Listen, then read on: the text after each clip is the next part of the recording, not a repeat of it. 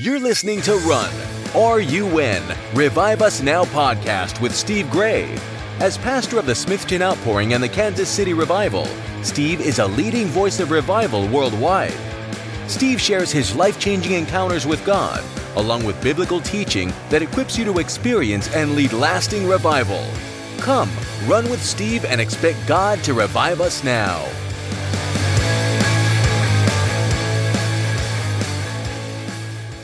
Hello and welcome to Revive Us Now. I am your host, Steve Gray, and I'm so glad you're with us to run for revival. We need revival. America needs revival, and America and the churches need to be revived and have the glory of God restored to us. And so God's right now looking for leaders. He's raising up leaders to be the leaders in the next great move of God. That could be you. I hope that's you.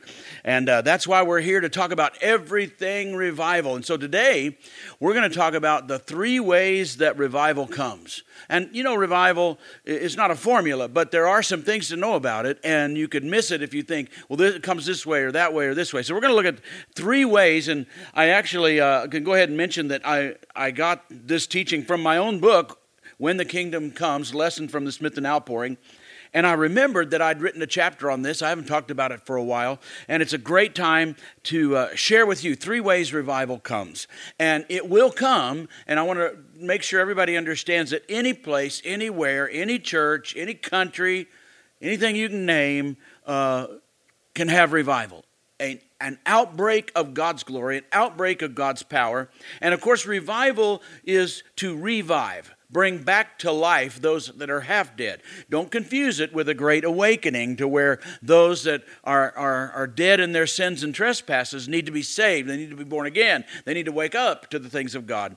But there's millions of people that have already done that, but they get into religion and they fall for some of the tricks of the devil, and all of a sudden we realize we have drifted, we have lowered the standard, we've gotten worldly, we've cooled off, we've lost our fire, whatever it is. And now we're starting to see the symptoms of it in our lives. We see the symptoms in our country of a people that have cooled off towards God, and we want to ignite the fire again. So we want to be revived. We want to experience the presence and the glory and the power of God again. So anyway, three ways that revival comes. And I really like this. This is pretty exciting to talk about. So I'm getting my lesson all from the book of 2 Kings. Like I said in my book, When the Kingdom Comes, I studied the book of 2 Kings and picked out three passages that help us understand how revival can come. So the first one is when Elijah is moving about, and he comes to a town, and it says, in one version it says the water is bitter. In some of the more modern translations it just says the water is bad. So you know how important it would be if you didn't have any water. And so Elisha's there, and they want him to do something about it, and he wants to do something. So he says, bring me a bowl. So they bring it to him, and he puts some salt in it. You know, now this is just a God thing. We know that. But still, he put some salt in it, and they did that. So then he goes out to the spring, and he took the salt and he threw it into the water and salted it. And he said, this is what the Lord says, I have healed this water. And so he did it, and the water became good, and now they have pure water. Okay? So that in itself is a great thing, right? Because you got to have water. But how does that tie into revival? Well, this is the most traditional thinking in people's minds about revival.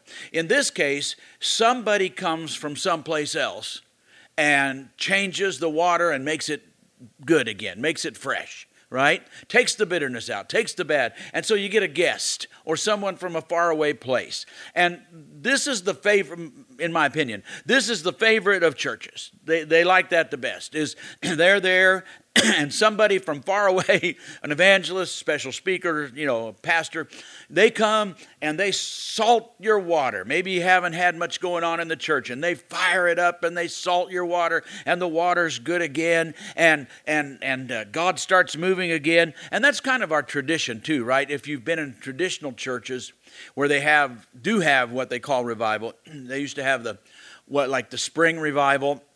And then they'd have the fall revival, and the guest would come, and that meant you'd have multiple services. That week you maybe do Sunday morning, Sunday night, Monday night, Tuesday night, and close out on Wednesday or something like that.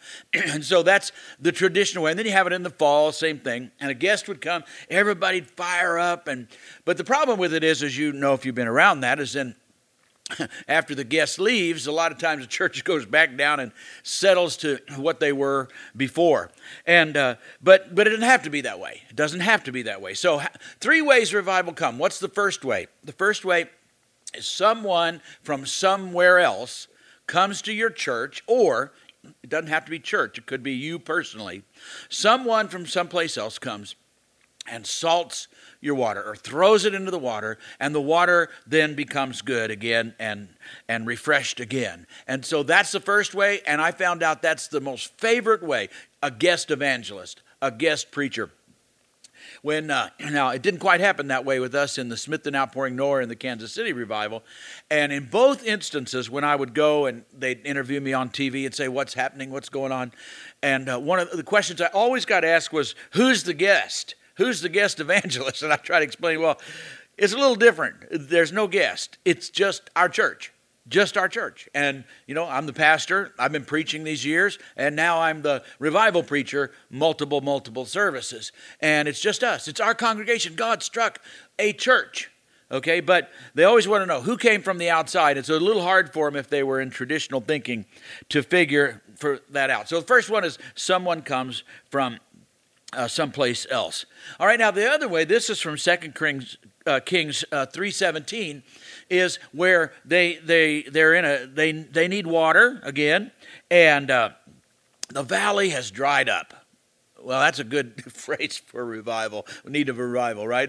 We're dried up. Our religion is dried up.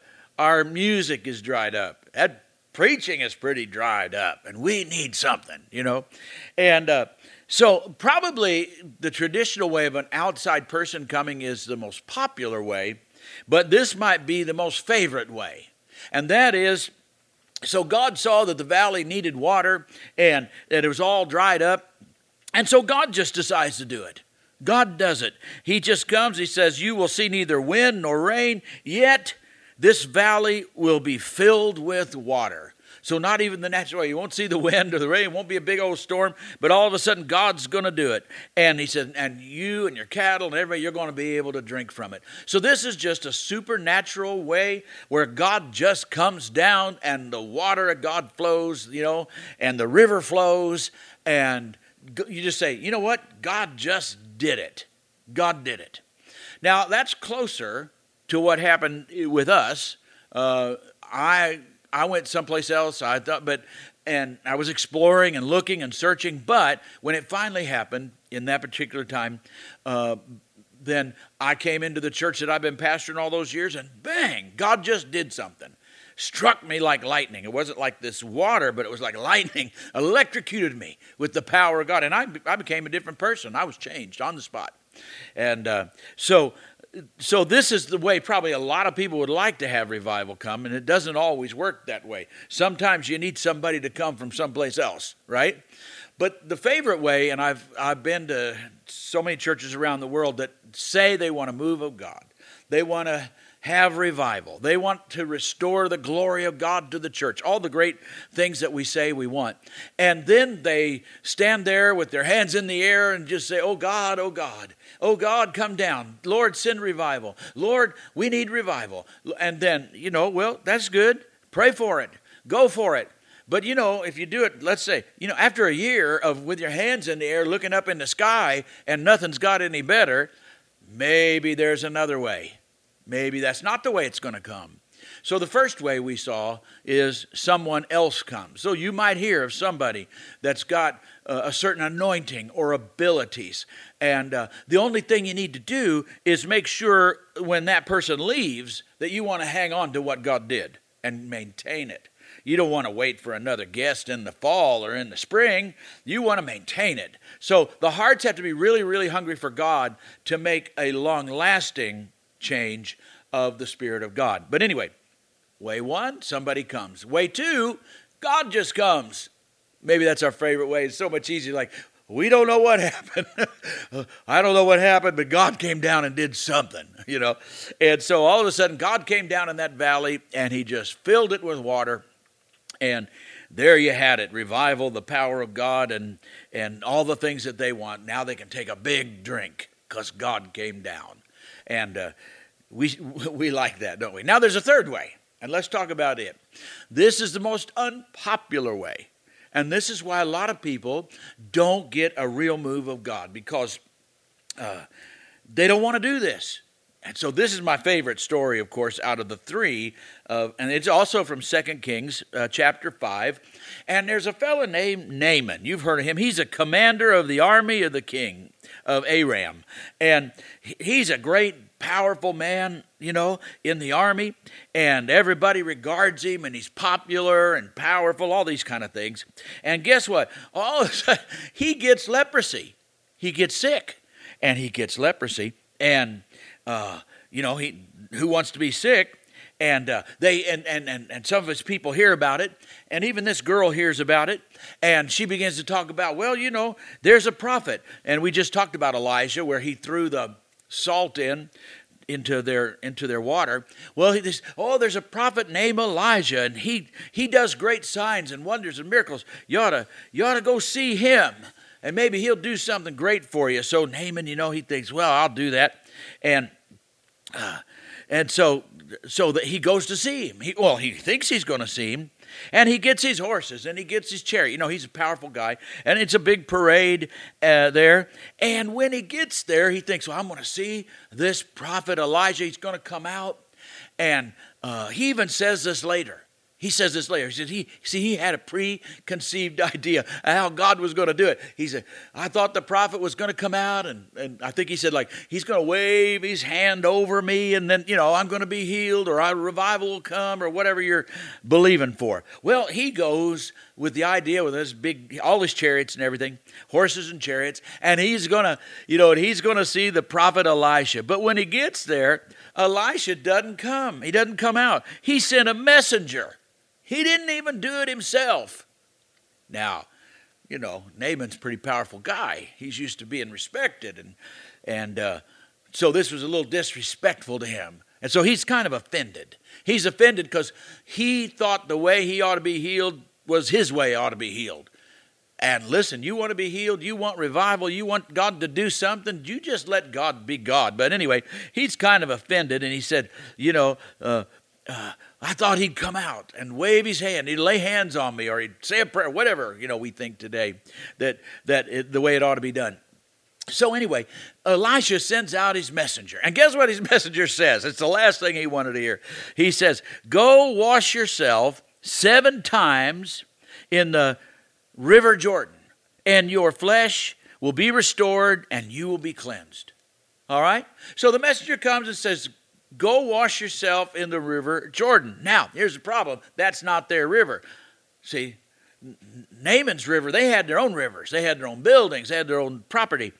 And the river Jordan, now that's Israel's river. And all of a sudden, God tells him, go wash yourself in somebody else's river. And Naaman's offended already that Elijah didn't come out. And now I got to go to somebody else's river. And the first thought that came to him, and I think it comes to a lot of people today, he thought to himself, he said, you know what? Our rivers are better. Our rivers are better than their river. Our rivers are in land. We're better than they are. Why should I have to go to their less good looking river, not as good as our rivers? Why should I have to go there? And that happens to people today. God wants them to go somewhere where the fires of revival are starting to burn, and where people know about revival, have experienced it, or have some experience in it, and he wants them to be touched and put in the atmosphere of another church. Well, it's like God telling you to go to somebody else's river, and then you think, well, I'm not going to go to their church. First of all, look who I am. It's a little humbling to go to somebody else's church. And then you think, my church is better anyway than that church. I've seen that church. I can't imagine what people thought when it was out in that country town. It was a church built in 1859. One of those, looks like it's on a postcard type churches. So it's white and got the steeple and a little, and they go out there and say, this is it. And in fact, I won't say the names, but there's some well-known people in our country that came, and you had to go by. They ended up calling it the Cornfield Revival because you passed by so many cornfields, and they go like, where are we going? And they'd see it, and they couldn't hardly believe it. When they'd see it, this is it? Why, our church is a lot better. And they were right. Our church is a lot better than this. Why, we got better buildings, we got youth centers, we got children's centers, we got a huge bus ministry. You know how many buses we own? And I don't even see one bus at this place. So it was challenging. But you know what? Sometimes that's the way God works. And so the third way that revival comes is you have to go somewhere else and dip yourself in somebody else's river. And Naaman didn't want to do it. So can you see, if that's the way God wants to do it, we're going to come up short on revival, aren't we? Because in the move of God, because people don't want to go to another church and get it from another ministry. They are okay, way one, remember? Okay, so a special guy comes or gal comes to our church and does it in our church. Or God just breaks open the sky and comes down to our church and suddenly the water is flowing. But now wait a minute. You want me to go to another church, another ministry, another pastor, whatever, and get what they got? And people don't do it. And Naaman didn't want to do it either. He says, our rivers are so much better looking than their rivers. Why would I go do that? So he doesn't do it. He doesn't do it. And you know right now he's going to have to live with leprosy if he doesn't follow what the prophet's saying to do. And so then the servant comes. And this is where it gets to the matters of the heart. The servant comes to Naaman and says, look here, if God asks you, if the prophet asks you to do something hard, you're a great warrior, you know. If the prophet or God asks you to do something hard, difficult, you'd go and do it. But you're not willing to do something easy. And isn't that kind of how we are? We're kind of always expecting God to say, go climb that mountain, get on a plane, and go over into a jungle somewhere, and go, and I'm going to do something great there. So you're waiting for these great moments. And a lot of times God's just asking you to do something easy, not that hard. Just learn to worship, start praying, But anyway, God told him to do something easy, or the prophet did, and he said, go dip. How hard is it to go down into the river 7 times? And the prophet said, you'll be healed and you'll be cleansed. So he argued about it, and he didn't like it, and yet it was such an easy thing. So finally he does, and gets it, and of course he gets his healing. So the lesson is the third way that revival comes is you or your church folks or a group of you, whatever, have to go get something from somebody else's river. Something's either has happened or is happening somewhere else, and you just got to humble yourself and say, look, let's go and get it. And in fact, my experience, the first one, was sort of a combination of both. Because I'd heard that revival was happening someplace, and so I decided, I'm going to go down and see this thing. Now, I didn't go down to get revival. For the church, I maybe went to get revived myself. I needed something from God. I needed my life back. I was in bad shape. But I went and I watched, and I'd pray to myself, but I never went down and got prayer like everybody else did, and everybody's chasing around. I lay hands on me. I want revival. And I thought, I don't know if I want revival. I just want to get my life. I just want to live again. But then, so I did visit another river, but I didn't dip in it. I just watched the water, got it in my soul. Then when I went back to my own church, then walked into the door, and it was like the second one. God just came down with water, or with the power of God, and it changed me completely. So there you have the 3 ways that revival comes. The first way is pretty popular. You look for somebody to come to your church. The only problem with that is sometimes the churches aren't prepared to really go for God, so it needs a lot of preparation to set your priority. That's what we want. Then you can bring a guest in, and a lot of times it'll work then, and that's the way God wants to do it. Or the way everybody wants it to happen, stand with your hands in the air, and one day God just falls out of the sky, opens up the heavens, and God comes down, and a revival breaks out, and you can say, we don't know what happened. God just came down, which is similar kind of what happened to me. But then the third way kind of happened to me too. And that's where God says, I'm sorry, you're going to have to go somewhere else. You're going to have to go visit that other church. You're going to have to at least look at them online. You're going to have to contact that pastor and find out, what did you do? What's going on? Pray for me, pastor. You know, you might be a pastor or just a person that wants to see the move of God. And you got to go to them and say, pray for me. I want what you got. I want to have the spirit of revival. I want to have understanding, whatever it is. And you got to go dip yourself maybe more than one time into the river of somebody else. So that may not be the favorite way, but that's how they come. Somebody comes to you, God just comes out of the sky, or you got to go to someplace else.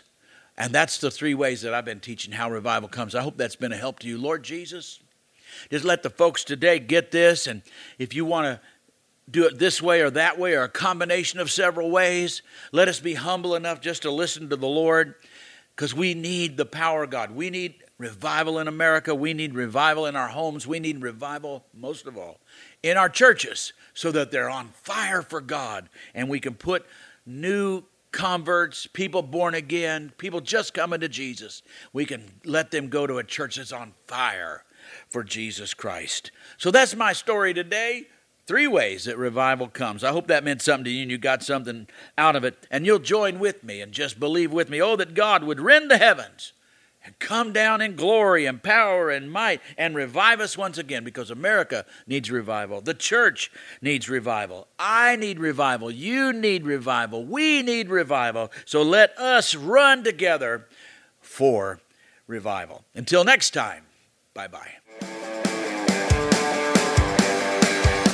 Thanks for listening to the Revive Us Now podcast with Steve Gray.